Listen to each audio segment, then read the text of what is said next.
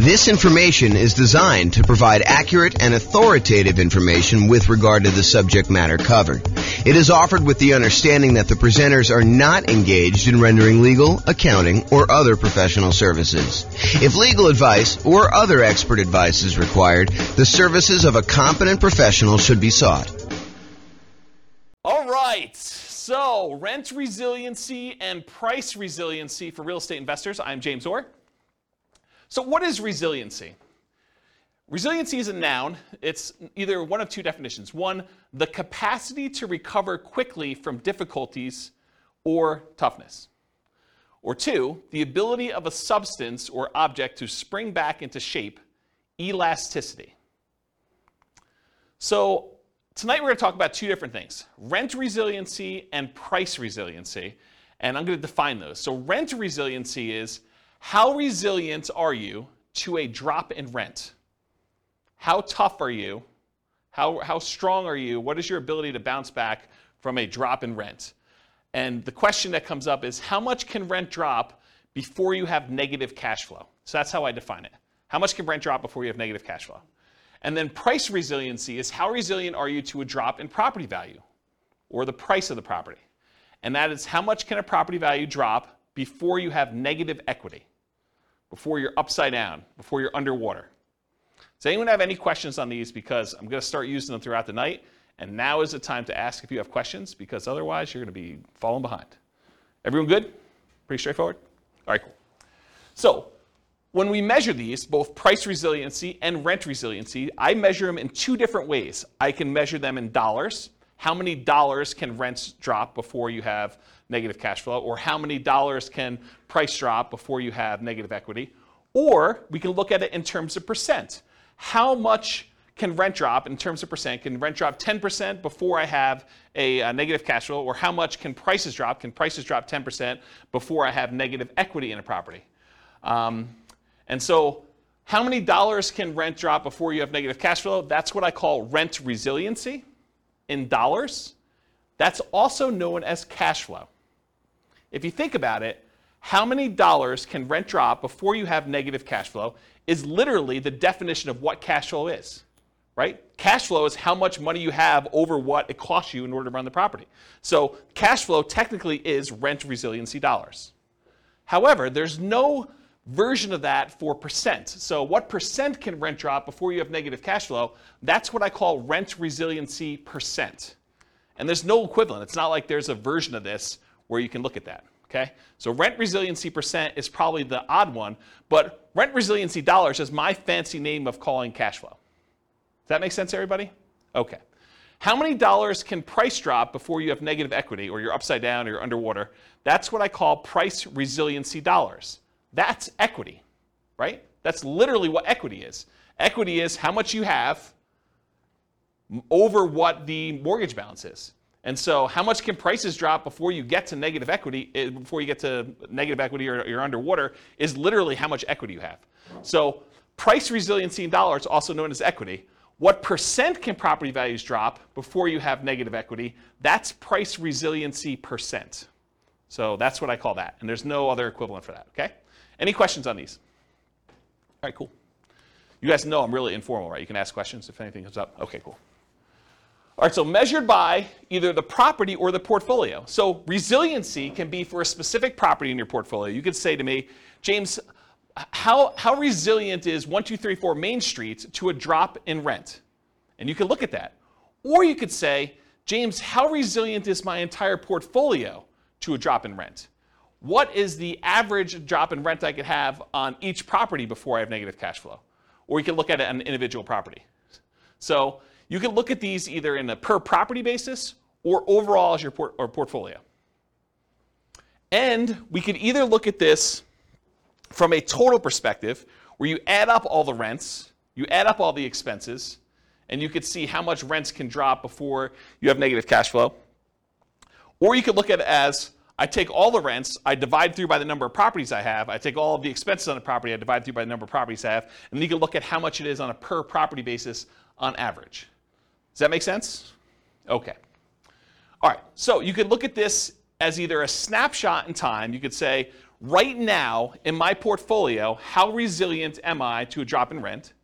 Or you can say, over a long period of time, over the next 60 years, what does it look like? How resilient am I at each point in time for a drop in rent? So you can look at it either as a snapshot or as the thing over time. And you could say, look, 5 years from now, I plan on paying off a property, or I plan on refinancing a property, or I plan on buying a property, or I plan on selling a property.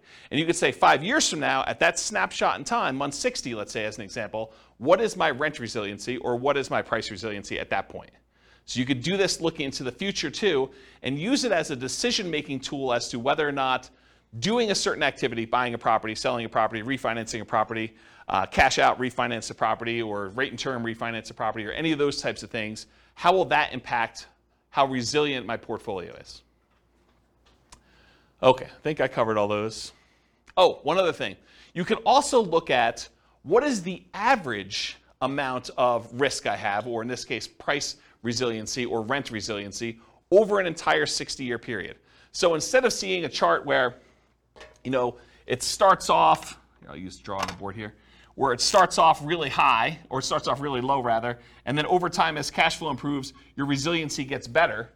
You could say, hey, what is my resiliency for this entire period? And you could take an average and say, oh, the average is 30% or 32% or whatever it is.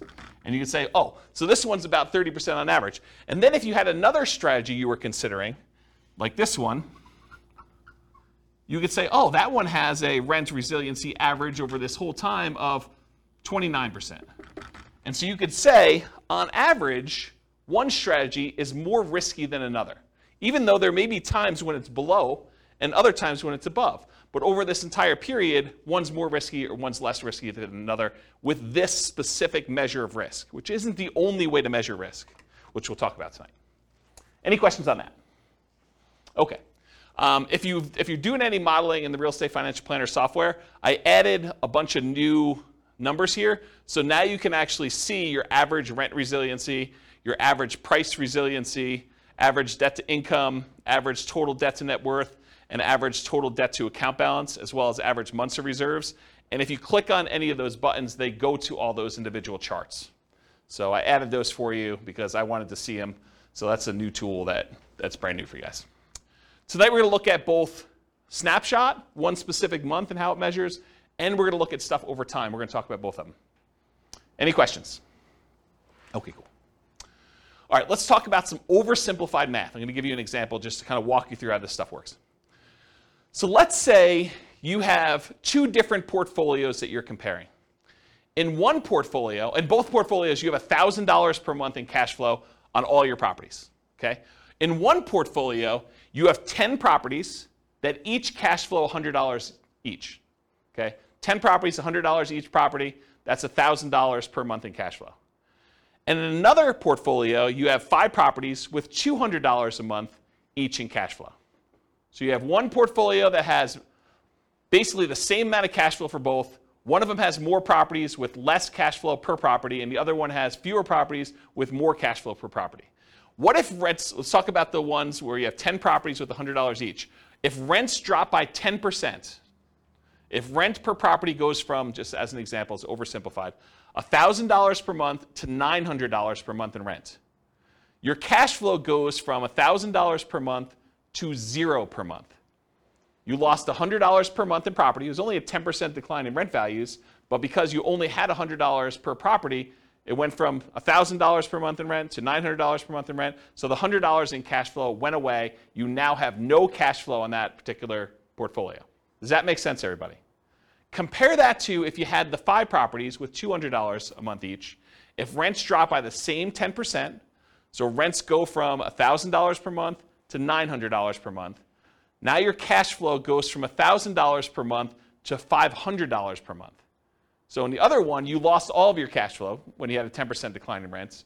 This one, you had a 10% decline in rents, the same 10% decline in rents, but now you have still $500 per month in cash flow. So the one with 5 properties with $200 a month in cash flow is more resilient to drops in rent. That's an example of how rent resiliency varies between 2 different portfolios. Does that make sense to everybody? Anyone lost? Everyone's good? Okay. Let's talk about what happens if rents go up, though. Same two situations. You have 10 properties with $100 a month in cash flow, or you have 5 properties with $200 a month in cash flow. If rents go up by 10%, rent per property goes from $1,000 per month now to $1,100 per month. Cash flow goes from $1,000 per month, where you have 10 properties with $100 a month in cash flow, goes from $1,000 per month to $2,000 per month. You doubled your cash flow by having a 10% increase in rent. Okay, and we discussed this, I remember discussing this in the real estate partnerships class, where I kind of showed you how cash flow changes. I think Ben and I were talking about this, how rent went up by 3%, and we talked about how it's like $50 more in rent, so it's like you only really increased by 3%, but really the cash flow doubled. Remember this? We talked about that? So this is the same idea, right? Where you have a $100 increase in rents, but now cash flow is doubled on you. But if you have 5 properties, and they're doing $200 a month in cash flow, if you have rent increased by the same 10%, then the rent per property goes from $1,000 per month to $1,100 per month, just like the other one, except now cash flow goes from $1,000 per month to $1,500 per month. Only an increase of 50%, where the other one doubled. This is another example of how resiliency works, except it's the opposite now. Property values, rents actually went up in this case, and so your cash flow did not increase quite as fast because you were more leveraged, essentially. Does that make sense? Okay. Now let's talk about equity. We just did rent resiliency. Now let's talk about equity. So you have $1 million in equity in 2 different portfolios. Okay? In one portfolio, you have 10 $250,000 properties with $100,000 in equity in each. Okay, that's $1 million in equity. Or you have 4 $250,000 free and clear properties where you don't have any loans on them. That's also $1 million in equity. So you have 2 different examples. One where you have 10 properties with $100,000 each. The other one where you have 4 $250,000 properties where you have $250,000 in equity in each. Okay? If price drops by 10%, in the one where you have 10 properties with $100,000 in equity each, that means if prices drop by 10%, 10% of a $250,000 property is $25,000. So the property value went from $250,000 to $225,000, but you got 10 of them. So now you have $250,000 in lost equity, and your equity decreased over 10 properties. That means your equity went from the $1 million that you had to $750,000. So your equity decreased from $1 million to $750,000. But if you had the other portfolio where you had 4 $250,000 free and clear properties, if the price drops by the same 10% we did before, $250,000 properties now worth $225,000, you had 4 properties at $25,000 decline in value each. That's $100,000 in equity decline total. So now your equity went from $1 million to $900,000. This is an example of how price resiliency works. Okay? You have one portfolio where you have 10 properties, where now you lost $250,000 of $1 million in equity, and you have another one where you have 4 free and clear properties, same decrease, but now you only lost $100,000 instead of $250,000. Does that make sense? Okay, cool. Now what happens if property values went up?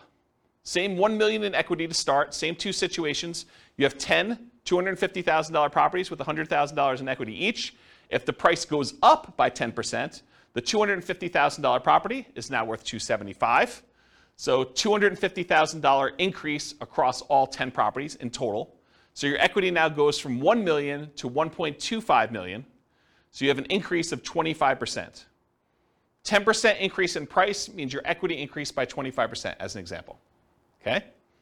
Or you have the 4 $250,000 free and clear properties. If the price increases by the same 10%, same $25,000 per property, $100,000 for all 4, just add them up for 4 of them. Now your equity goes from $1 million to $1.1 million. It only increased by 10%. It's unleveraged. Okay? Does that make sense? All right. So really, what we're talking about in a lot of these cases is leverage. The more leverage you have, the less resilient you are. The less leverage you have, the more resilient you are. Does that make sense? We just saw that. The more leveraged you are, the less resilient you were. right? We saw that with rents. Any questions on this? All right, cool. All right, let's do a thought experiment. Which is riskier? Is it riskier to put 0% down or to put 10% down? And why? This is the discussion part of class. What's riskier? Just call it out. It's riskier to put 0% down. It's less risky to put 0% down. Okay? Why do you think it's less risky to put 0% down? Less skin in the game. Less skin in the game. So if you put no money in the deal, you don't have any money to lose. Interesting perspective, right? I think a lot of people would be surprised to hear that. They'd be like, well, you put more down, maybe you have more cash flow, so it's probably less risky to have 10% down from that argument, right? And if property values went down, having a 10% cushion before you're a negative, that's interesting. But on the flip side, both that and the previous kind of resilient slide on leverage, even though I agree with you, the hard part about me thinking about that is other stocks or real estate, that's true on paper, but only if you sell. So if you've got enough portfolio to withstand the tide, it doesn't matter because you're not going to sell every level. So what you just went to is this idea of paper losses. If property prices go down but you don't sell, you don't really have a loss until you sell. You don't have a realized loss until you sell. And so you're arguing it doesn't really matter, right? You don't have a loss in either case unless you have to sell the property. Okay, so that makes it sort of even on those. What else? Which one's more risky, which one's less risky? What do you think? I think it depends It depends on what? on your cash position. On your cash position, okay? So if you have a lot of cash, then which one's less risky? Then I'd probably go 0% down because your ROI would be higher. Okay, so you might have an infinite return on investment, Right. in theory at least. I mean, really, you should be calculating your return, including how much you need to keep in reserves. I mean, we kind of teach that in deal analysis class. But ignoring that for a second, if you have a 0% invested in the deal and you make money on that, then you have an infinite return, right? Yeah. So you would think that it's less risky for you to have 0% down in that case. Yeah, if you can support the rents. Yeah. So you're assuming you're having to pay for negative cash flow. Well, there's that risk. There is a risk, right? So is it more risky to have put 0% down or 10% down? What do you think? It's a personal decision. I think It's a personal decision, yeah? it depends on what you have in reserves. I really think. Are you paying? Are you deferring your down payment? But you have that down payment. You can put that money someplace else, invest it differently, while someone else maybe pays your down payment or not. I mean, yeah. Yeah. So I wonder if you're getting to this idea that if you put 0% down, you probably have more in reserves because you didn't have to put money down. I wonder if you're getting to that. Well, here are my thoughts on it. If you do 0% down, you have nothing in the deal, you have nothing to lose. So there's an argument to be made that if you put nothing into the deal, you have nothing to lose. It's arguably less risky in that way. However, your credit is at risk. If something happens and you have to sell and you have to give the property up for foreclosure, or you have to sell at a loss and you don't have money to make up the difference and you have to do a short sale or something like that, your credit's at risk. And maybe even more so if you put 0% down than if you put 10% down. Because the chance of you being underwater with 0% down is probably greater, right? You know, property values go down 5%. If you had put 10% down, you probably wouldn't be as likely to be underwater, although you have some sales costs and stuff in there, which we're going to ignore for a second. But if you do the 0% down, you're probably still underwater, even with a 5% decrease in price. Okay? What about prices rising? So you tend to have appreciation. You tend to pay off some debt on the property. You tend to have tax benefits, and you tend to have cash flow. So you might have this infinite return on investment with 0% down. It's not really a measure of risk, though. It's just kind of like a better return. You're still getting these benefits, but you had nothing in the deal, though. You know, you're benefiting from having prices go up, at least in theory, paying off some of the debt as long as you're making your mortgage payment, getting tax benefits as long as you're able to depreciate the property, and then getting cash flow on the property if there is any. Maybe there's negative cash flow. But you would have an infinite return on your investment, ignoring, of course, that you should have your return calculated on your reserves as well. And here's, I think it's what Rachel was saying, you have more reserves if you didn't have to put as much down. If you only had to put 0% down, maybe you have more in reserves, and having more in reserves probably makes that less risky. So I don't know, it's kind of an interesting thought. What about the other side, 10% down? Well, property values go down 10%, you could lose 100% of your money. You know, as sort of what Austin suggested before, you don't have a loss until you actually have to sell. You have this sort of paper loss. And the longer you hold that property, in the overwhelming majority of the cases, real estate tends to be pretty forgiving over time. Even if property values go down the next 5 years, you push it out 30 years, property values are probably going to be up from there, right? Your credit is still at risk, so you still have that risk. Maybe it's a little bit less at risk because you still have that cushion. Of course, prices do rise. In a lot of cases, you still pay off debt to have tax benefits and cash flow, but you're maybe more likely to have a little bit of positive cash flow in that case. And maybe that makes it a little less risky. But you have less debt paid off. So your overall return is probably a little less because if you put 10% down, your debt pay down is a little bit lower when you put money down than if you have 0% down. And finally, you have a little bit lower overall return on investment. So which one is less risky? I don't know. I think part of it's how you measure it and your situation. And you have less reserves, which we talked about. Any questions on this? It's kind of an interesting thought experiment, right? Like, which one's less risky? I think part of that for us analyzing too is your own incomes. How quickly can you save to get 10 or 20% down in your market? Because if you're spending 6 months doing that, it might not be a big deal. If it takes you 2 to 4 years, you're going backwards fast.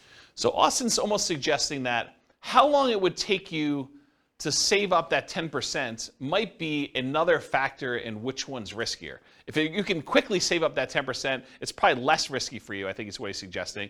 If it would take you a really long time, that's probably a bigger risk. Your ability to replenish losses you have, I think is another way you're thinking about that. That's interesting, yeah. Any questions on this? Good little thought experiment. Okay.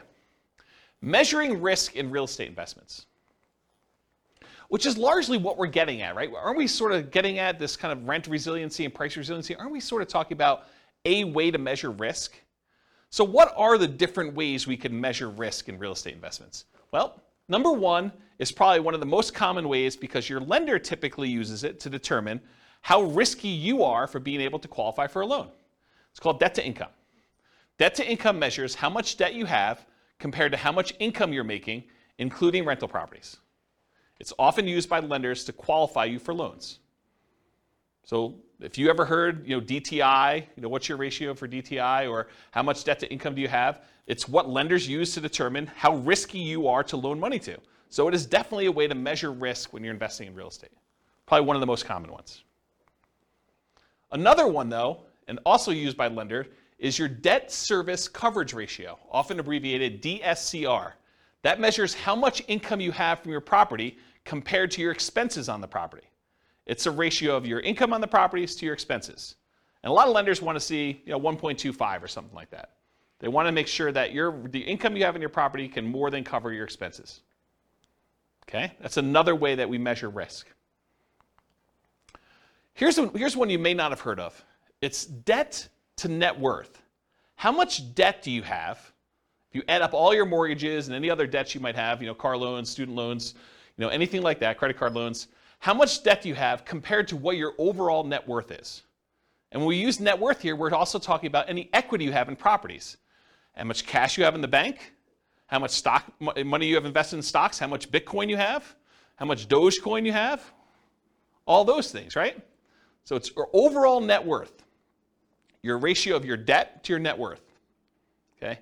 But if you think about it, debt to net worth, certain types of net worth are more liquid than others. It's hard to get at equity. What's up? I thought your net worth already had debt subtracted.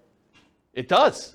So I'm confused by It does, but your ratio, But your ratio, the ratio of how much debt you still have to your net worth is a measure of how risky it is. But your net worth, in this case, you've subtracted your debt off. Yes. Okay, got it. Yes. That's a great question. Rachel asked, so your net worth typically has all of your assets minus what all of your debts are on your assets. And so you find out what your overall, your net is after all of your debts on your property. And yes, when we do this calculation, we're saying how much debt you have now divided by what your net worth is. Yep. Just wanna make sure I- Yeah. And think about it this way. Let's use a really basic example. Let's say you're a Bill Gates type of guy and you have $1 million and you owe $10,000. So now you have $10,000 in debt over $1 million net worth. That's a relatively low debt to net worth. But let's say, as another example, you're an investor in this room and you owe $3 million on all of your mortgages, but you have $1 million in net worth. Yeah.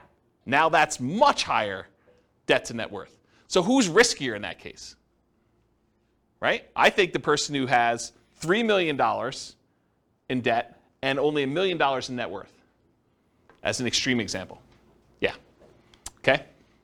So I was getting to this point though. So when you think about your net worth, what does your net worth consist of? It consists of equity in your properties, your account balances, any type of investments you have, any cash you have, things like that. But some of that is not easily accessible. And if poop really hit the fan, you might not be able to quickly get at equity in your properties, especially if property values are declining and you're really trying to like pull money out for some reason to save yourself from some type of decline or something like that. It may be really hard to get at your equity. So another measure of risk, which is slightly different than this one, is your debt load compared to your liquidity.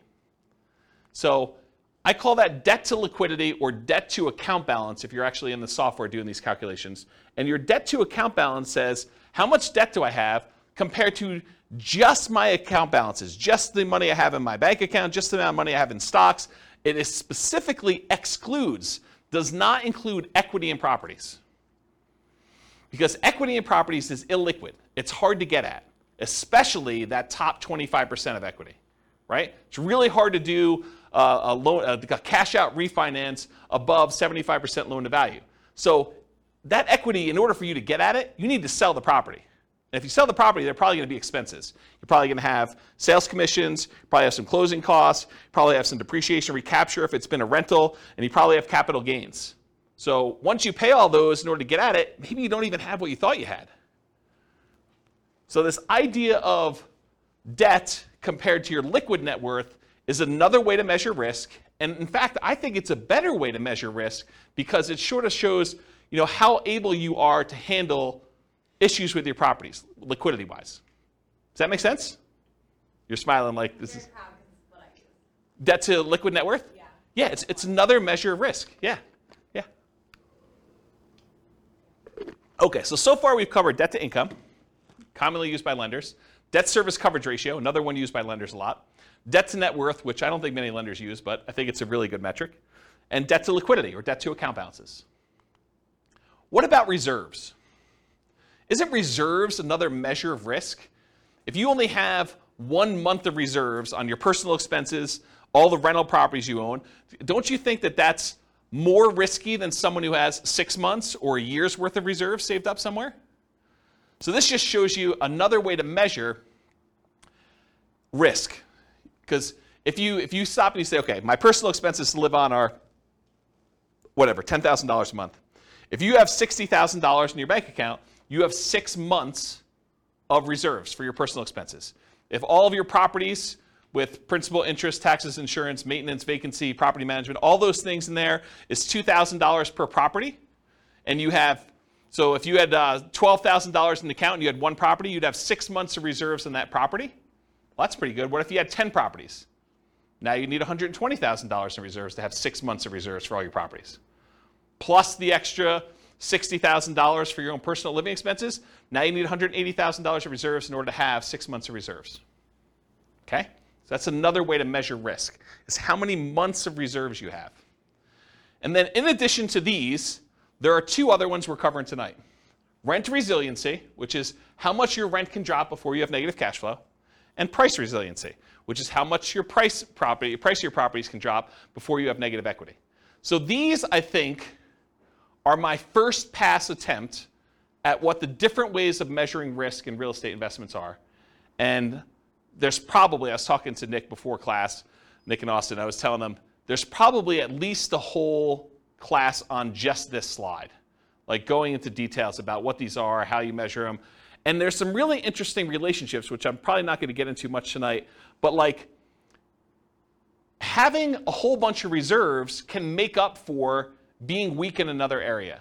If you have really low rent resiliency, maybe I do cover this in another slide, but if you have really low rent resiliency, where if rents decline by the smallest amount, you're going to have negative cash flow, but you tell me you have 10 years worth of reserves, I'm less concerned, right? If you tell me, look, I got 15% rent resiliency, but I only have 1 month of reserves, I'm nervous for you because these interact.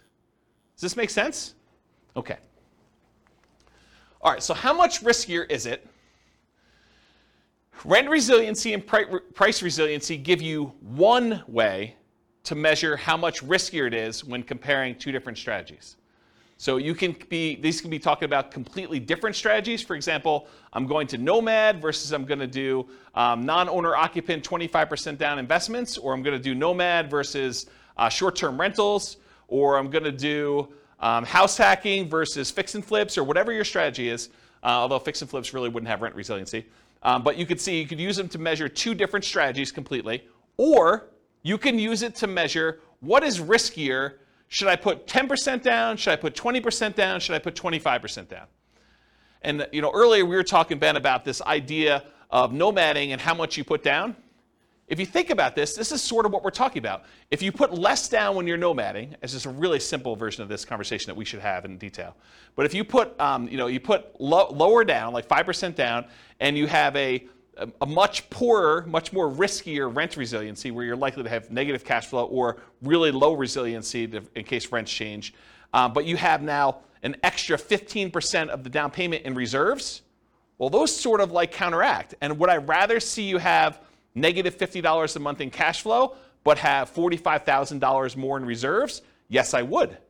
Versus you saying, I'm going to put $45,000 more in a property and now I'm going to have $100 a month in cash flow. I don't know. I mean, I'd almost rather see you have $45,000 in reserves, right? It's a kind of an interesting way to think about it. And you got to run your own numbers to see what it plays out for you. But that's like one of the discussions I think we should have about this idea of put more down and have positive cash flow, put less down but have a much bigger pile of reserves. So we have to think about that. Okay, so you could be analyzing, you can use this to measure risk when you're looking at totally different strategies or different amounts of leverage. Should I put 20% down? Should I put 25% down? Should I put 50% down? Should I buy these properties free and clear? Other measures of risk may mitigate the severity or the consequences from the risk associated with another measure. This is what we talked about before about having risky rent resiliency, where it's really low, and if you have a drop in rents, you're going to have negative cash flow. But being risky there can often be mitigated by having really robust reserves. So if you're really sensitive to drops in rent where you're going to have negative cash flow, but you tell me you've got $1 million in reserves, I probably don't care, right? Unless you're talking about really big numbers for the negative cash flow.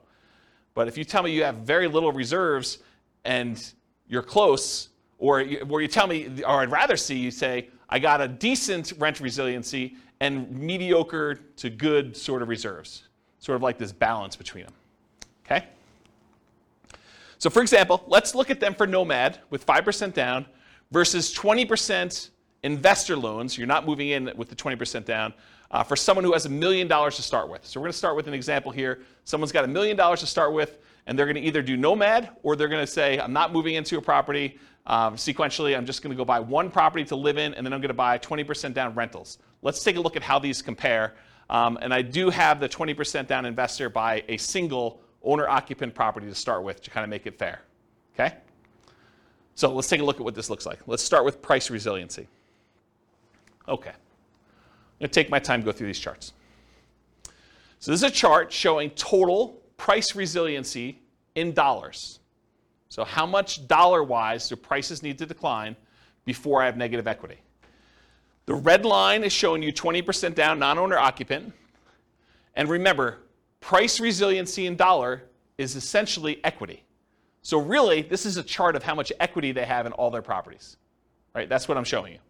We started with $1 million, and we either do the Nomad strategy, where you're buying properties with 5% down, moving in, living there for a year, converting the last one to a rental, buying the next one, putting 5% down, and you're repeating this process until you have 10 rentals and one owner-occupant, versus someone who is buying one owner-occupant property and immediately putting 20% down to buy 10 rentals as quickly as they can with that $1 million that they have. So in this case, they're able to buy the 10 rentals really, really fast in like 10 months. Okay? So you'll see, as far as how much equity they have in their properties, when they do 20% down, they're buying these properties really, really fast, and it's growing very quickly at the beginning. Then over time, you just have this normal appreciation curve. Then you have properties paid off, and the appreciation curve kind of stalls out a little bit, versus someone who does Nomad, where you're only buying one property a year and it's kind of growing very, very slowly. Then eventually you get to the point where you stop buying properties and it just grows with appreciation from there until you start paying off the properties later on. Eventually they get to the same spot, though, where they have the same amount of equity in the properties. They have basically 11 free and clear properties, one they're living in and 10 rentals. One of them got there by nomading, the other one got there by buying 20% down. Does that make sense, everybody? Okay. So putting 20% down gives you more equity. Duh, right? I mean, this is sort of like master the obvious stuff. You put 20% down versus 5% down, you're going to have more equity, which is why 20% down is above the other curve. So it's more resilient to declines in prices. Might be easier to see this, though, per property, because you're like, these numbers don't make any sense to me. It's like hard to tell what's going on. But what if we looked at it on a per property basis? Well, that's what the average price resiliency dollar is. We now look at the amount of price resiliency we have per property. And so this gives you an idea of how much equity you have on the average property that you have there. Same idea, though. 20% down, non-owner occupant, is kind of more than what you do with 5% down. Interesting thing, though, with Nomad, you live in the property for a year. And my definition for average price resiliency dollar, I exclude your owner-occupant home. I basically only look at it for investment properties. There's a weird exception when we look at all individual properties, but for the most part, I'm ignoring this one. So you'll notice Nomad is 0 until basically month 13, when we convert that to a rental. And so then it pops up, and you have a certain amount of dollars, 5% plus whatever appreciation was on that particular property. And then each one that you buy kind of increases until you get to the time where you're stopping buying, and then it just kind of continues up per property. And this gives you a feeling for how much it is. But it's still hard to gauge because this is future dollars, right? You have equity growing, but your property values are also growing too. So it's hard to tell like what's happening because these numbers don't make a lot of sense to us when we think about future dollars. Like, what does having $500,000 per property in equity mean, about 20 years in the future? It's hard to fathom. It's hard to really relate to that, okay? So if you do this and we adjust for inflation, if we say, look, I'm going to adjust back to inflation so that the property is always worth $350,000 or so in today's dollars. Now we can kind of get a feel for what's happening. This is showing you average price resiliency dollar, but now it's adjusted so that these numbers make sense to us because we're talking about adjusting back into today's dollars. So, this has, when the Nomad kind of pops up there, we have, I don't know, whatever that is, about $40,000 or so, maybe a little bit more, and each one you buy kind of increases until you get to the point where after you're stopping buying around year 10 or so, you got about $100,000 on average across all the properties that you bought over time for all the Nomad ones. But the ones where you put 20% down, it's probably $180,000 on average. Okay? So you can just kind of see how this works. And eventually you get to the point where you have 100% of equity. So the property values are worth about $350,000. You have about $350,000 worth of price resiliency. The property value can drop the full value of the property before you have negative equity because you don't have a loan. Does that make sense? And these are slower to get there because you delayed buying properties. It takes you longer to get to the point where, on average, all of your properties are paid off because they staggered a year out. And these were only staggered by like 9 months or 10 months in order to get all 10 bought. Does that make sense, everybody? Okay. So these are in inflation-adjusted dollars. Helps you think about how much property values might need to go down with the properties. You understand it now, not what it will be worth in the future. You may also see that we're only measuring rentals. That's why Nomad's at 0. Any questions on this one? But that only assumes, that also doesn't take into account how much out-of-pocket you had to put down to get to the same result. 100%. We are not including how much you had to put down in order to get to how much equity you have. You're right. Because rent resiliency, or price resiliency in this case, doesn't include the amount you put in. It's really just how much can prices drop before I have negative equity. I'm assuming that's, for the math that was used, it was the same interest rate for both. No, they don't use the same interest rate because when you put 5% down on an owner-occupant loan, it's probably a little bit better than you putting 20% down on a non-owner-occupant loan. So I use different interest rates. I actually looked them up. Yeah, so this is interesting because we're going to have a slide later on where I show you which one gets the financial independence faster, and it surprises a lot of people. Because you'd think, I don't know, 20% down, it should get there faster or whatever. I mean, you're going to look at it, you're going to see. Yeah. All right, any other questions on this? I think I'm about to switch gears.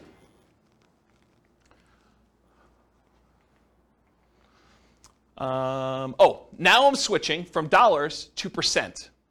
So what percent can prices drop before I have negative equity? And you can see when you put 20% down on the first property, you basically have 20% that can decline before you have negative equity. When you have the nomad property, until it becomes a rental, it's 0. But then as soon as you do this, it's probably closer to like this 8% range. Why is it 8% after a year? Because you put 5% down, and I assume property values are appreciating at 3. So now property values can go down by like 8% on this first one before you have it. And each time you buy a new property, it sort of increases to get to this point. So you can see how resilient you are to declines in value, percentage-wise. No longer talk about dollars, because in a lot of ways, don't we want to know percent? Don't we think in terms of percent? We don't often think, look, we're buying properties. What if they go down $72,000? Well, $72,000 of what? If we're talking about $1 million property, that's very different than if we're talking about a $300,000 property. So really, don't we want to think in terms of what percentage decline we had on the property value? So I think percent makes a lot more sense.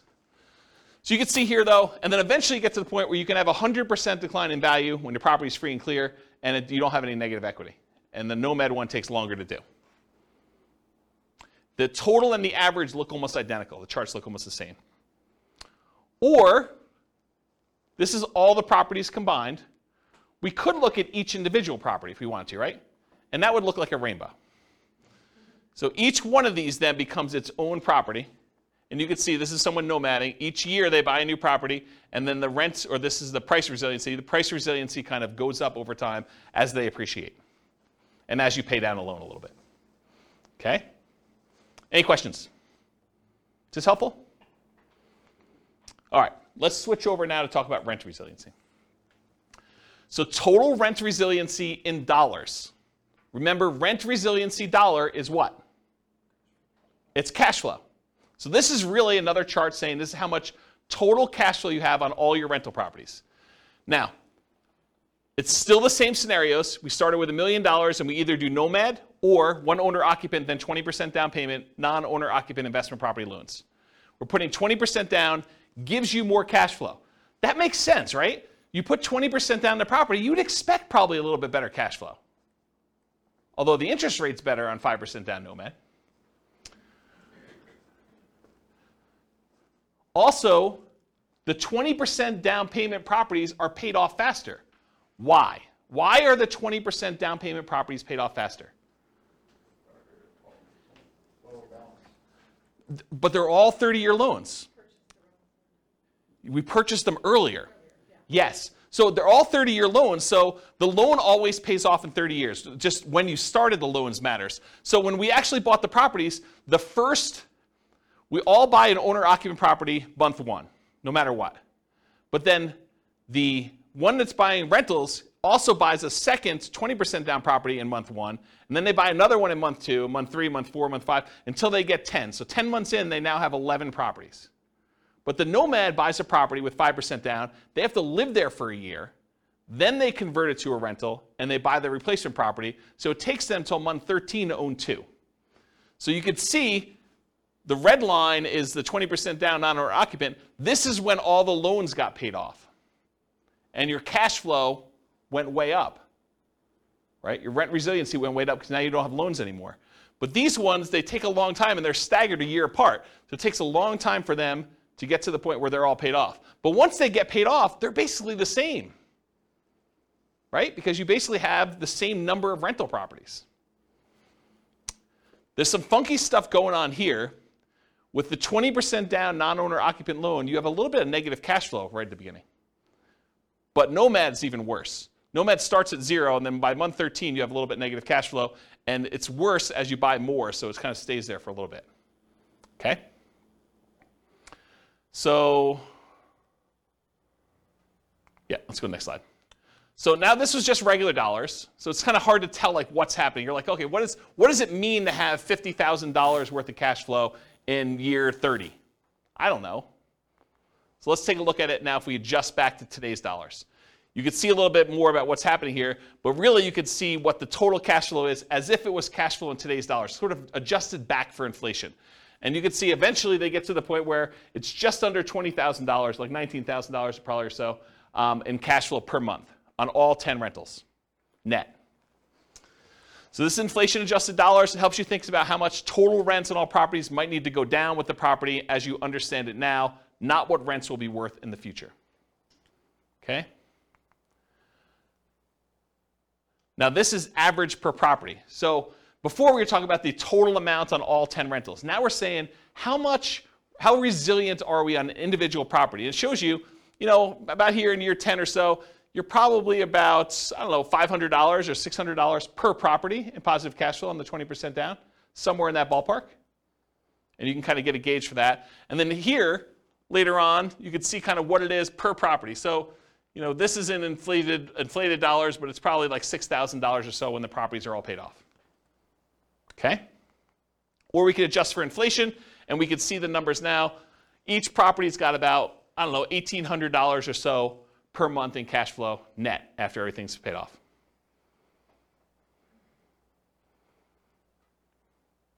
Cool? Any questions on this? All right, now we're going to switch to percent.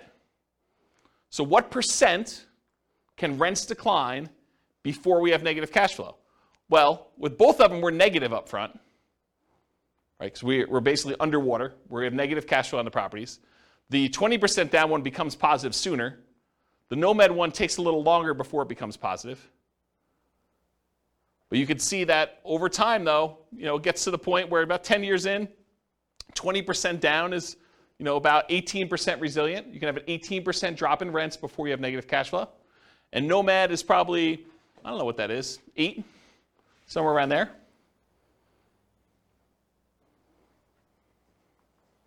And then this is if you looked at Nomad for the individual properties. You can look at each one individually.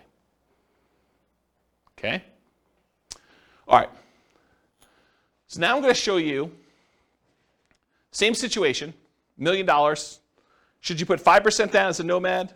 Should you put 20% down non-owner occupant like we just talked about? Should you put 25% down? Or should you put 100% down and buy the properties free and clear? I had 50%, but I didn't include it because it didn't really show anything more. Okay, but I did have it, in case you're wondering. All right, so let's talk about this idea. What's the chance you might see prices or rents go down 1%? What's the chance that home prices can go down 1%? Or rents can go down 1%? Pretty good, right? Like the chances of seeing rents decline by 1% on any given property or property prices to go down by 1% in any given year is pretty high. Wouldn't you agree with that? What are the chances that they could go down 10%?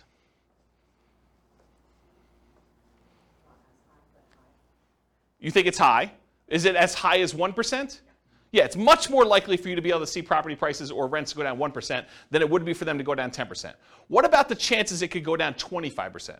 Property prices, you have a $400,000 property, now it's worth $300,000. What are the chances that could happen? Could it happen? Yeah, it could happen. Is it more likely that something like that would happen, or is it more likely you'll see a 1% decline? 1%, right? I mean, this is obvious. I'm not trying to trick you. What about a 100% decline? Rents go to 0. Property prices go to 0. Could that happen? Maybe. Is it likely? Probably not. So would you agree that we're much more likely to see a 1% decline than a 50% decline? Not a trick question. Seems really obvious, right?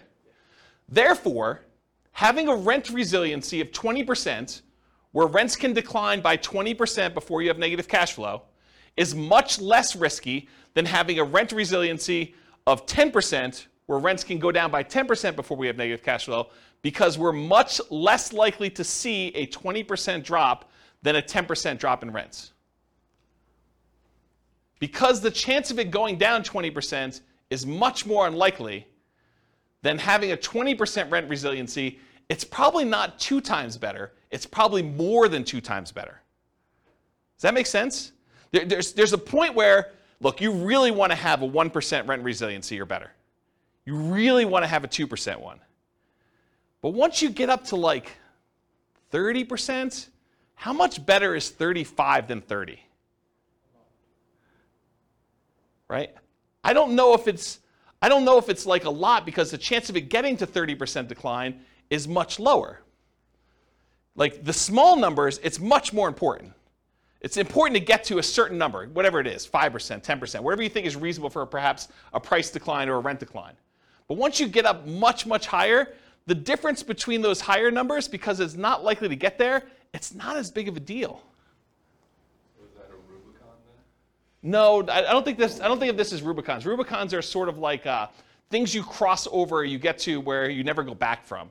Acquiring your first rental property, or getting to the point where you have $100 a month coming in cash flow, or the point where you have your mortgage paid for by your rental properties. Yeah, things like that. Those are what I think considered Rubicons. Yeah. Yeah, question? So in your like rent investor history, what percentage have you seen like rents go down?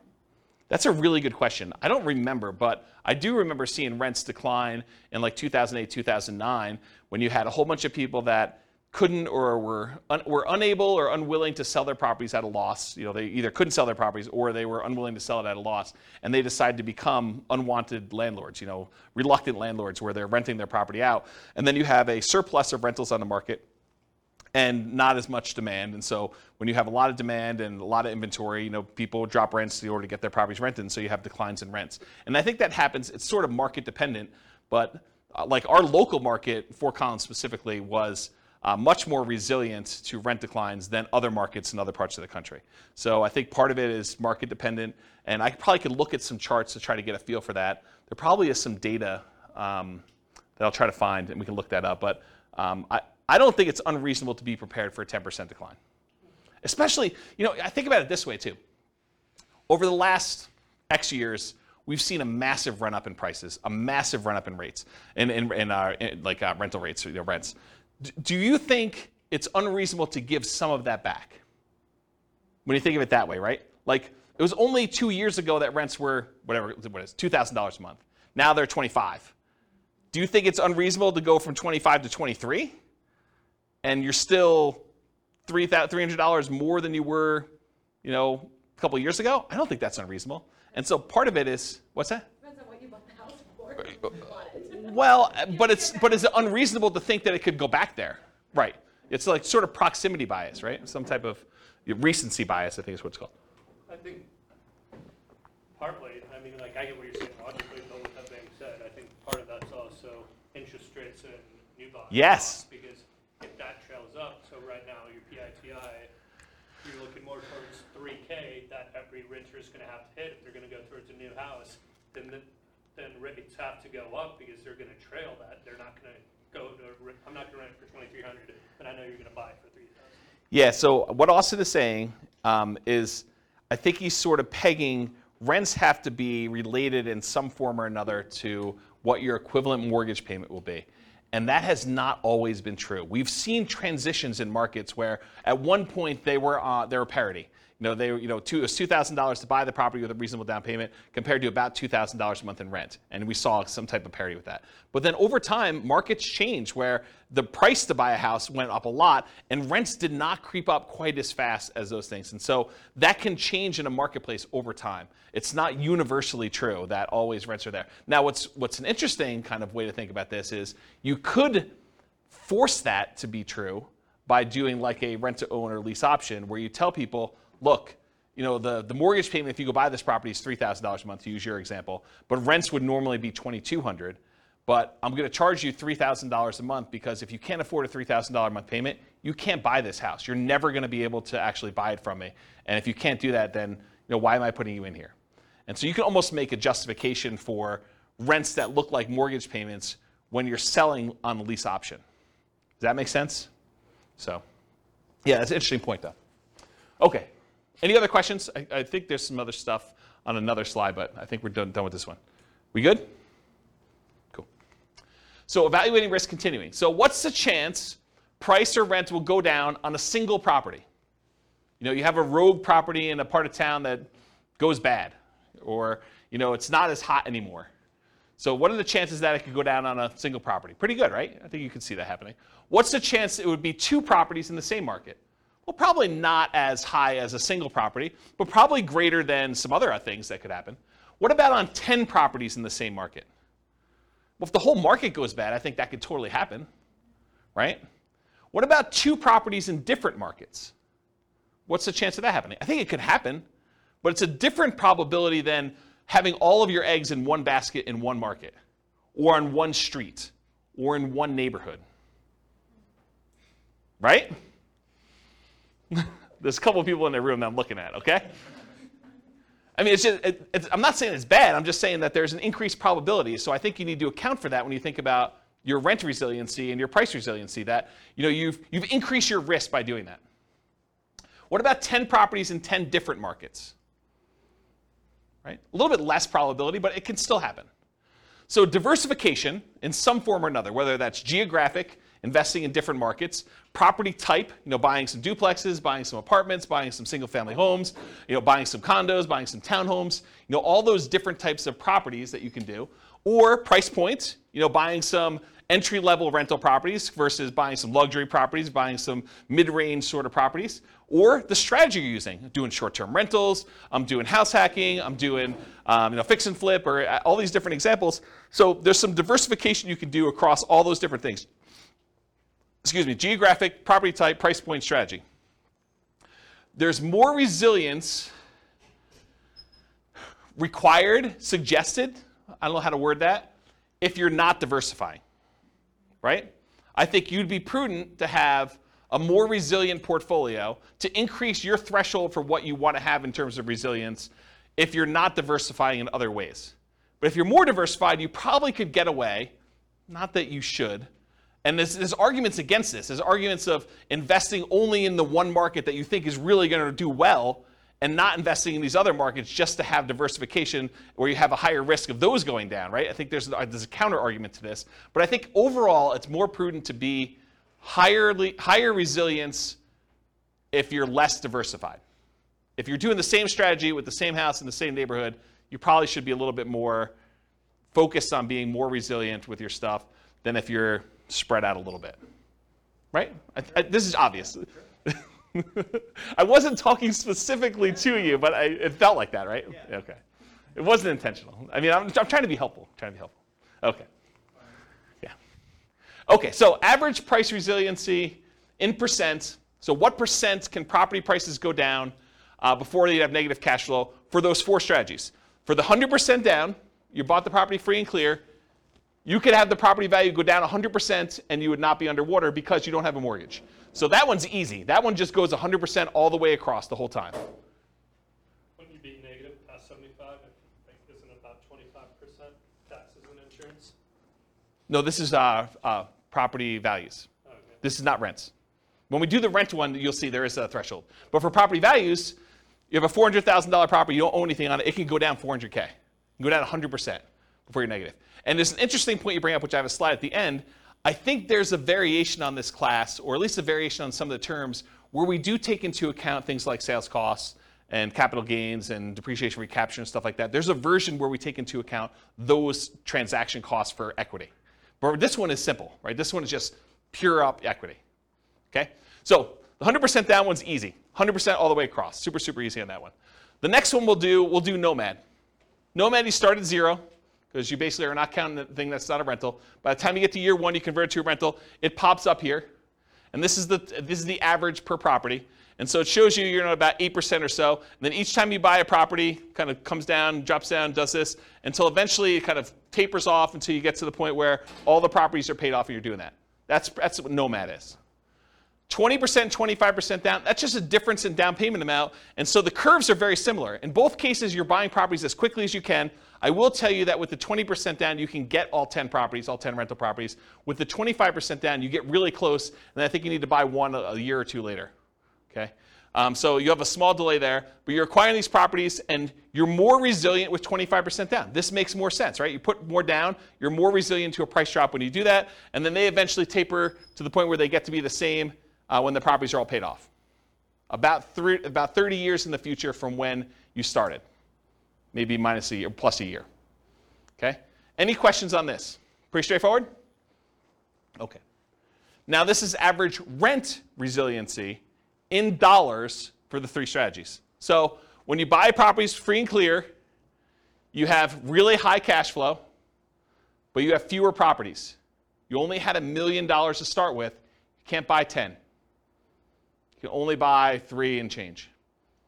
So 3 until you save up for the next one. Okay? So then your kind of average rent resiliency dollars kind of up here until eventually you catch up with everyone else. But here though, you've got 25% down, 20% down, and Nomad. Nomad starts at 0, then it has negative cash flow. The 20% down one has some negative cash flow. The 25% down one has positive cash flow from the beginning. And the curves are very, very similar. The ones where you put 20 and 25% down, the properties get paid off. And so your cash flow really improves here. And they go up here. And then the Nomad one takes a little while to pay off because you're doing them a year at a time. Does that make sense? Okay, so that's rent resiliency dollar. Now this is that snapshot I talked about. I basically said, let's look at some arbitrary point in time. I picked 5 years in the future. And I said, what does this look like? What is the average rent resiliency in dollars at 5 years in the future for this thing? And so for the 100% down, 1965. And this is in inflation-adjusted dollars, so it's back in today's dollars. So you have rents drop by $1,919.65 and not have negative cash flow with the free and clear properties. With 20% down, you can only have rents drop $116.05 before you're negative. With 25% down, it could drop $309.54 per property before you're negative. And with Nomad, $14.42. So just a snapshot in time, 5 years in the future, average property, this is per property, right? Average rent resiliency dollar. You either drop almost $1,900 and change, $115 and change, $310 and change, or $15. Not $1,500, just 15. That's Nomad. So which one of these is riskiest? It's obvious, right? But look at the difference. Can we see rents drop by $116? Probably. So just order of magnitude, you can see that these are not that far off. Okay, so now this is percent for rents. So as you were discussing, Austin, there's taxes and insurance and stuff, so it's not 100%. Because you have property taxes, insurance, and those things on the property. So really it's about 80-something% here. So we say about 18% or so is actually taxes and insurance. For the free and clear property, that's where it is. That's how much rents can drop before you be negative. With the 25% down, they could drop a little bit here, I don't know, whatever that is, 3%, 4%, but it increases over time until they get paid off and it goes up there. This is that extra property being paid off, I think.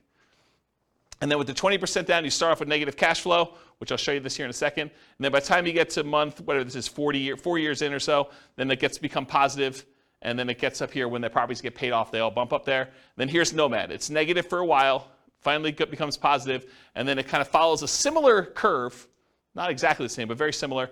And then once you start paying off properties here, they get paid off. Does everyone see that? So Nomad and 20% down both have negative cash flow with professional property management in this example. That's what the assumptions were. And so here's the cash flow power meter. It shows you, the black line is where rent is. So it shows you for the rent that they're getting, this light green area shows that they would have positive cash flow if they were managing the property themselves. If it were in this dark green area, it would be positive cash flow if they had a professional property manager, which in this case they don't, so it's slightly negative, but it's positive if they were to manage it themselves. In the yellow area, it means that it would be positive cash flow if they were managing it themselves and they took into account cash flow from depreciation, the tax benefits of owning the property. And then the red area is you're still covering some of the debt pay down, but it's negative. And then here is you're not even covering debt pay down. So depending on where the black line is, it shows you how much cash flow you have and whether it's cash flow with property management, cash flow you managing it yourself, cash flow with cash flow from depreciation, or I'm not even covering, I wouldn't be positive even if I had an interest-only loan, is another way of saying this. Okay? Any questions on this? And if you're just like cash flow power meter, what is all that stuff? There's a class on that too, and I probably need to do a new one. But we look at cash flow power meters to see very visually where cash flow is on any particular property. It's a really easy way to see where you are. Any questions? All right, so now this is the same chart we had before, except we're doing percentages. So this is year 5, month 60. Rents can drop 83% if you have a free and clear before you have negative cash flow.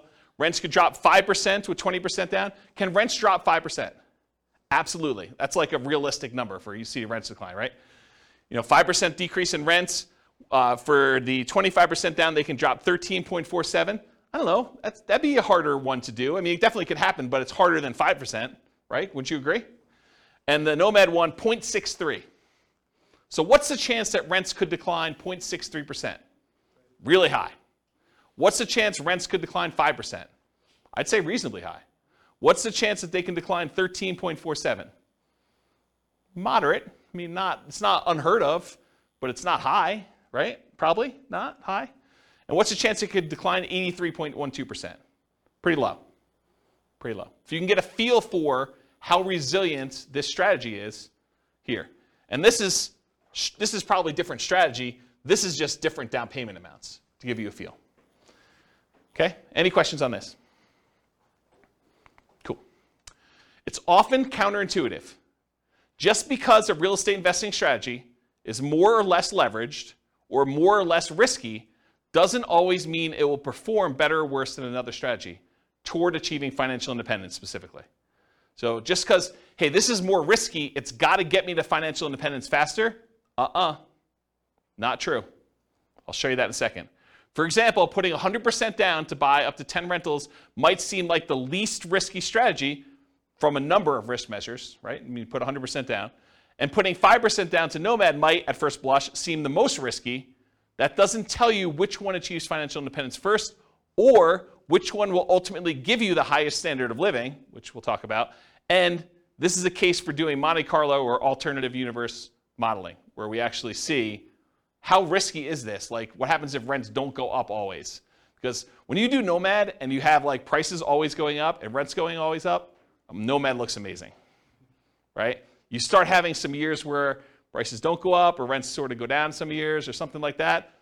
It still looks amazing, but there's years where it's not always pretty, right? You're actually still have negative cash flow for longer and it takes you longer to save up and sometimes you have to stay in properties longer. So there's stuff that happens, okay? All right, so this is the numbers for those. So the Nomad one, you're financially independent. If you start with $1 million and you're trying to buy 10 Nomad properties, actually it's 11 because you live in the last one. It takes you 8.5 years to be financially independent where I think you're making $10,000 a month in income. So 8.58 years in order to make $10,000 a month in passive income. If you put 25% down, 7.58 years. So that's faster to put 25% down. Put 20% down, 9.58 years. It is slower for you to put 20% down than it is for you to do Nomad. It is slower for you to put 20% down than it is for you to do Nomad to achieve financial independence. And then it takes you 4.08 years in order to be financially independent, buying the properties free and clear. Starting with $1 million, you buy a lot fewer properties. So the most risky, arguably, Nomad, 8.58 years. The least risky, arguably, 100% down, free and clear properties, 4.08. It's sort of in between. Basically, the less you put down, the longer it takes. Okay? Except for Nomad. Kind of odd. So you're saying I just need to inherit it? Yeah, I was going to say it just really depends on your Well- ability to do. Well, and I think that's the hard part for 25% down. It's normal historic markets when it's up, only appreciating 3% a year, and you can say that relatively fast. Over the last few years, if I was losing ground at 10 or 15% appreciation each year, then I would not be buying. You talking about for Nomad? Right. Yeah, so what Austin just said is, in years where you've got slow, steady appreciation of 3% a year, Nomad makes a lot of sense. But if you're nomading and property values are going up really, really fast at 15%, then it could slow you down. Yes and no. Any properties that you own, you're benefiting from that. So it depends on where you are in your cycle. If you're like just about to start and you're seeing properties going up 15%, yeah, it's harder because it's the goal is moving away from you all the time.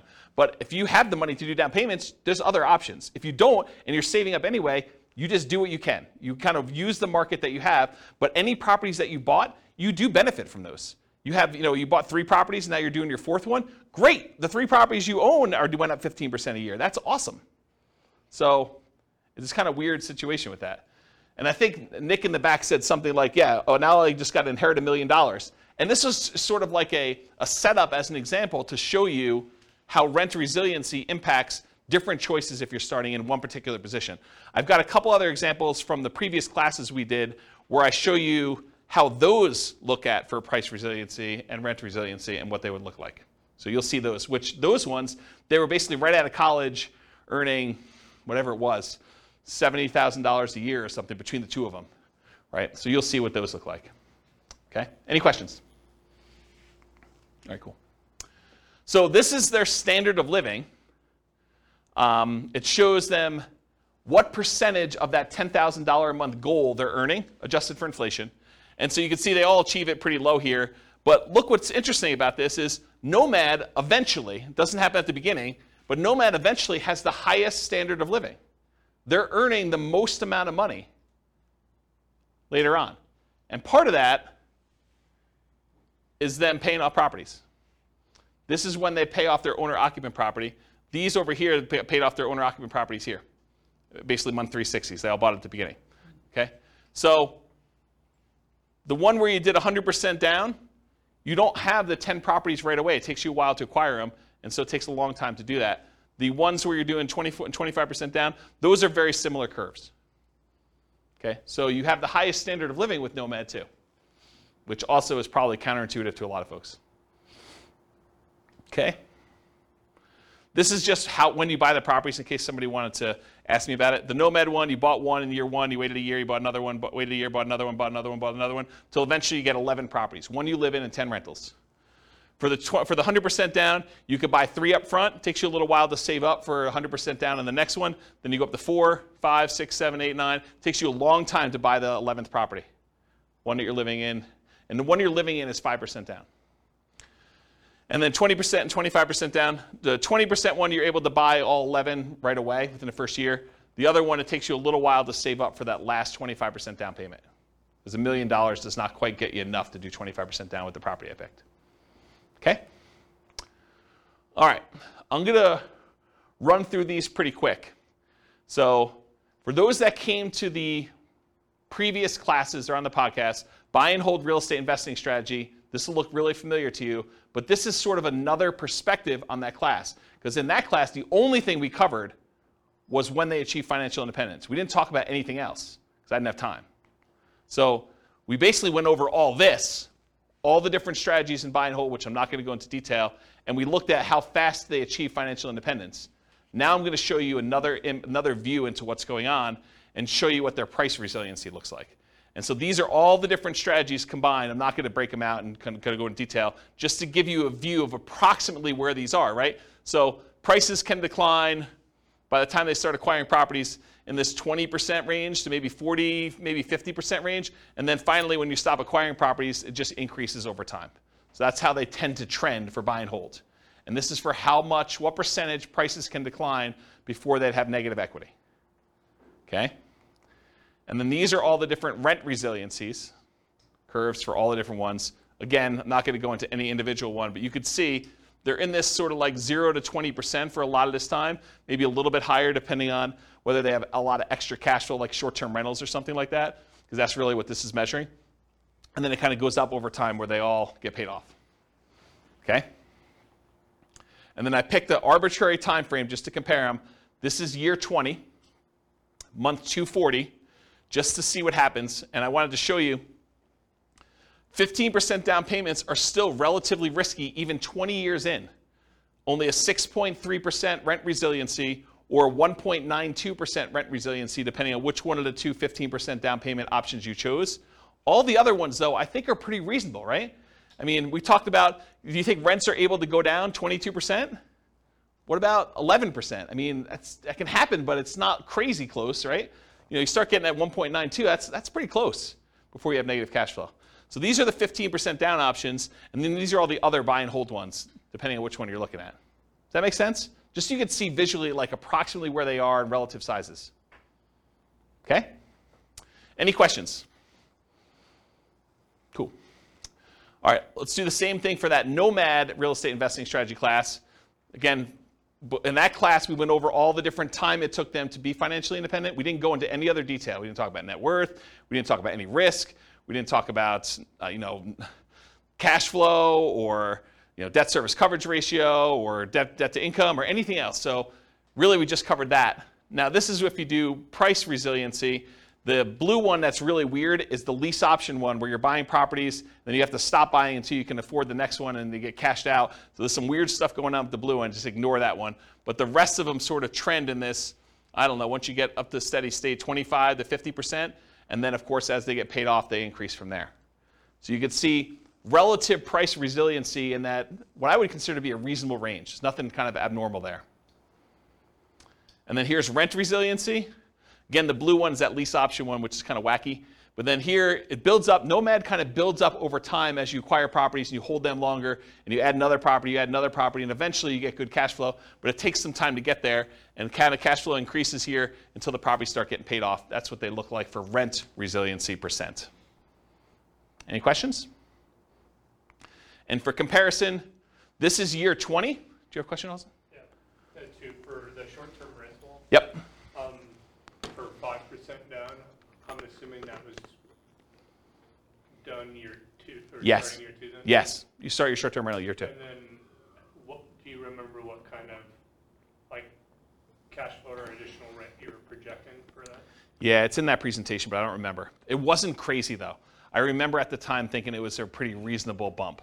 I bumped up expenses on it and I bumped up income on it so that the net income was higher, but it wasn't like 2x or anything like that. It wasn't that extreme. It wasn't even close to 2x. It was a reasonable bump.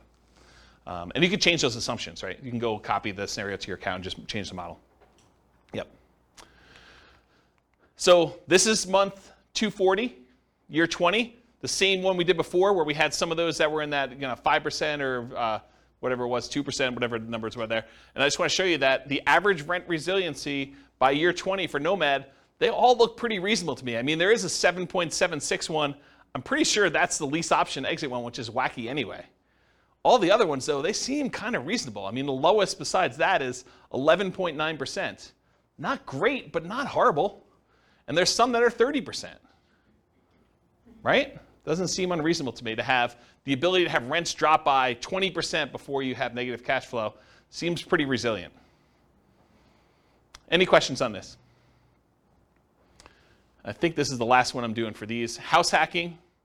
Again, this was that house hacking real estate investing strategy class where we covered all the different times it took to be financially independent. I'm not going to go over that again. But then here is the price resiliency for those. Very similar to a lot of the other ones where between 25% and a little bit less than 50% prices can decline for the bulk of the time here. And then, of course, when they're paid off, they get a lot better. And then for rent resiliency, you start off with some negative cash flow in some cases, and then you have positive between 0 and 25 for rent resiliency for a lot of this period of time, and then you start paying off properties, they get a lot better. And of course, you knew this was coming. Year 20, kind of a snapshot. There's some that are kind of funky. Whatever this fourth one is, that's one of the blues. That's probably the 15% down one, honestly. It's probably 15% down payment, this blue, if I had to guess. And then the other one, 5.86, that's like a pink. Yeah, they're all the 15% down ones. So these are all these low 5.86 ones are all 15% down, which that's the lowest rent resiliency you have. All the other ones, well, I guess 5. What's 5? That's a green one. Oh, that's probably 15% down too. So all these are 15% down. And all the other ones where you put down a reasonable down payment, they're all above 10%, which doesn't seem to be crazy extreme. It's not super resilient, but it's also not an extreme number low, right? Any questions on this? Cool. Oh, apparently I did one more. Oh, BRRRR. BRRRR, again, same thing. BRRRR, real estate investing strategy class. There are 3 different strategies we did with BRRRR, which is the buy, rehab, rent, refinance, and the optional repeat process to do those. And it just shows you kind of where these are. Price resiliency, a little bit better because you're buying properties. They've got a little bit of equity in them. So that's a little bit better there. And then rent resiliency, decent, pretty good current things there. And then this is month 240, year 20. Look pretty strong. 14% is the lowest one for the BRRRR strategies that we ran. 24% was the high. Any questions? Cool. All right, got 3 more slides left, and we'll take questions. So additional things to consider. I think I mentioned this earlier in the class, but there's a concept that I didn't teach, which I probably should teach at some point. You know when I use the term like true cash flow, when I say true cash flow, it includes cash flow from depreciation, like the tax benefits of doing that. Or when I say true net equity, I mean your net equity after you take into account the expenses on the property, your taxes, not property taxes, your capital gains taxes, your depreciation recapture tax, any closing costs, your share of closing costs, and any real estate sales commissions you have. And that's like your equity after all those expenses. Well, these are kind of variations on that theme. True price resiliency is how much price could decline where you wouldn't have negative equity, taking into account refinance or sales costs. So like all the costs we just talked about, this would be a calculation. True price resiliency would be where you do take that into account. And so how much could prices decline knowing that you have to pay all these costs if you were to sell the property or you had to refinance it? What would be your kind of number there? And so that's kind of a variation on the theme. And then the same thing would be true for true rent resiliency. How much could rent decline where you wouldn't have negative cash flow, accounting for cash flow from depreciation, that tax benefit you get by owning the property too. So right now, if you think about it, we talked about rent resiliency all night. But really, if rents declined by 10%, you'd still have this weird buffer of the tax benefits of owning that rental property, provided you were still in that period of time where you can get the depreciation, right? So even if you were at break even or slightly negative, that like tax benefit of owning the property would really make it positive. So it's sort of like this extra buffer in there before you're really, really negative. You're not really negative with that cash flow from depreciation until you get below the cash flow from depreciation number 2. Does that make sense? And so this idea of true rent resiliency would, in theory, it's not created yet, would take into account cash flow from depreciation on those as well. So for those that wondered, hey, I thought this class was called cash flow resiliency and equity resiliency. And you're right, it was. At first, I was like, I'm calling this cash flow resiliency because it's how resilient is your cash flow to a decline in rent. Or equity resiliency, how resilient is your equity to a decline in price. And the more I thought about it, the more I thought, if I named it those, which I think makes sense, but if I named it those, I would avoid these extra ones that I plan on doing. And so I decided to go back and rename the terms to rent resiliency and price resiliency now. So now it's how resilient are you to a decline in rent, or how resilient are you to a decline in price? Because I wanted to add things like vacancy resiliency. How resilient are you to an increase in vacancy? Or property insurance resiliency. How resilient are you in your cash flow to an increase in property insurance? Or property taxes resiliency. How resilient are you in cash flow to an increase in property taxes? Or maintenance resiliency. How resilient are you to an increase in maintenance or CapEx as examples? So, for example, with maintenance, you could say, how much maintenance go up before you have negative cash flow? That would be maintenance resiliency. So that's why it got renamed. Does that make sense why it got renamed now? Okay. All right. Would you guys like to see my personal portfolio, rent resiliency and price resiliency, to kind of get a feel for what is somebody who has an established portfolio and might actually, think that they know what they're doing, do that, okay? So here's my own personal portfolio. This is my average price resiliency, and I should tell you, I'm not acquiring any properties, not selling any properties, not refinancing any properties, so it looks really plain, right? Because there's not a lot of stuff going on. It's just like things getting paid off over time. So this is price resiliency. The average property I have has got a price resiliency of whatever this is, 58%, 50-something percent, high 50s. So my property values can go down 58% before I would have negative equity on average. Does that seem pretty conservative? I think it's pretty conservative. So that's what it is. It'll take me a while to get here because I've got some properties that I did new loans on when loan interest rates were low. Okay? What about rent resiliency? Rents can drop, whatever this is, high 20% before I would have negative cash flow. Okay? And then it gets better. Eventually, when I pay off all the remaining properties where I did a refinance all at a bunch of time, then it goes up to about 80% decline where I can do that. So that's about what I personally have, it is what I personally have in my portfolio. Does that help you guys, give you some insight as to what I think is a reasonably conservative number? I also have a lot of months of reserves, way more than 12. Way more than 12. So even if this was lower, I would feel really comfortable. Make sense? Yeah. So to get here, Yeah. I mean, this is your years into this. Yes. Did you start at those low? No. Yeah. Nope. You didn't start here. No, I didn't start. You started at those higher risk, like. Yeah. leverage. Yeah, because if you think, so the question was, you didn't start here. So when you were getting started, were you at these higher risk, like rent resiliency and things? Yeah, you have to, because if you think about it, by definition, if I put 25% down to acquire property, well, I have whatever it is, 25% things before I could do that, right? So yeah, now I'm, with the equity you have in your property, now I'm at 50, whatever that is, 55, 58, I don't even know what the number is, but it's not 25 anymore, right? What's the longest property you own? Oh, not very long at this point. You sold them, yeah. Yeah, this has been turnover. Yeah, so not very long at this point. But I mean, part of this is market appreciation too, right? And there's definitely there's at least one nomad property. There's actually 2 nomad properties in there. Right, but how do you one of the things to think about is how do you change this, right? One of the ways you could change it is you put a free and clear property or 2 or 3 in there.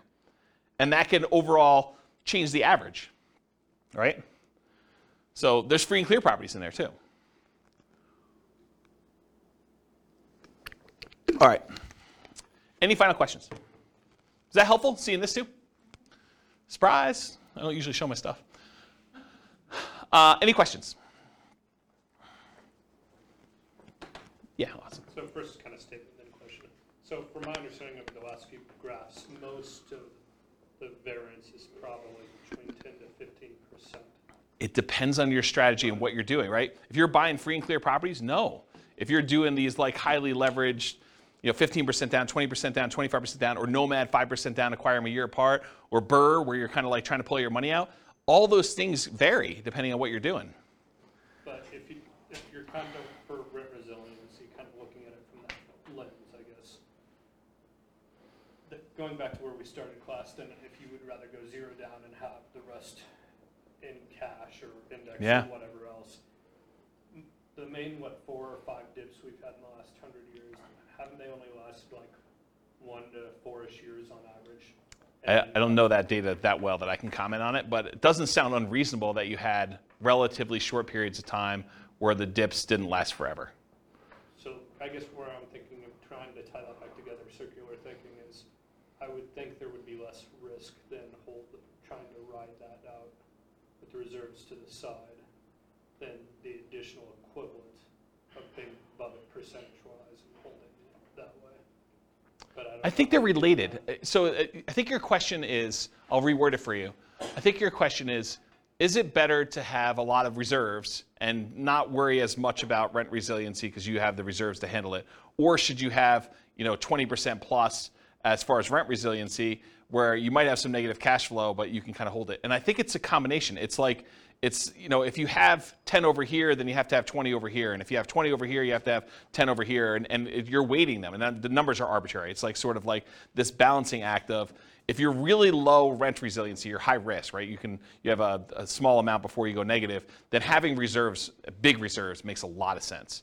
If you are, you have really good, if you've got rent resiliency like I have in my portfolio, where property values or rents can go down, whatever this number is, 28% or whatever the number is here, then needing reserves is probably not that important, right? I still have crazy reserves. I mean, I'll tell you, it's like over the top. But you don't need that as much if you have 28% rent resiliency. This makes sense, right? So it's this balancing act. And this is sort of what we were talking about when you first came into class, but off recording, is that looking at all these different measures of risk, you have to weigh them against each other, because you can have, your debt to income can be one thing, and your debt to net worth and your liquid debt to net worth and all those kind of measures all the, or liquid, I'm sorry, debt to liquid net worth. Like all these measures can be kind of coming into play, and you're like, well, if I'm going to have this, then I definitely want to have on the upper end of reserves. Or if I'm going to have this, then I definitely want to keep this there.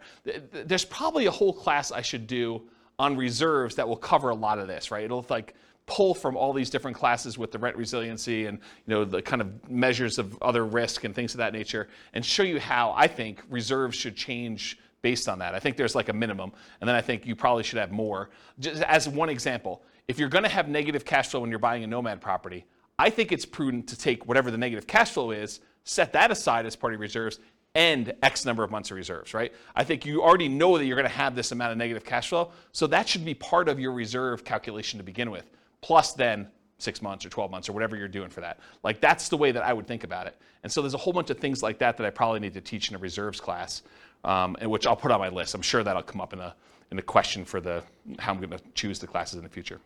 So, does that answer your question? Okay. Any other questions? Was this helpful? The kind of like rent resiliency, price resiliency. I know like there's some parts in there where it may get a little bit slow because I'm showing you a lot of charts and they're really similar, but I do also think that seeing a bunch of different examples gives you a feel that you can't get. It's almost like you have to work through the math problems in your book and it's boring and not fun, but then you get a much better feel for like what the range of how they work are. So sorry, but I think it was helpful. So cool. Thank you all for coming. I will see you all soon. Bye-bye for now. You're welcome.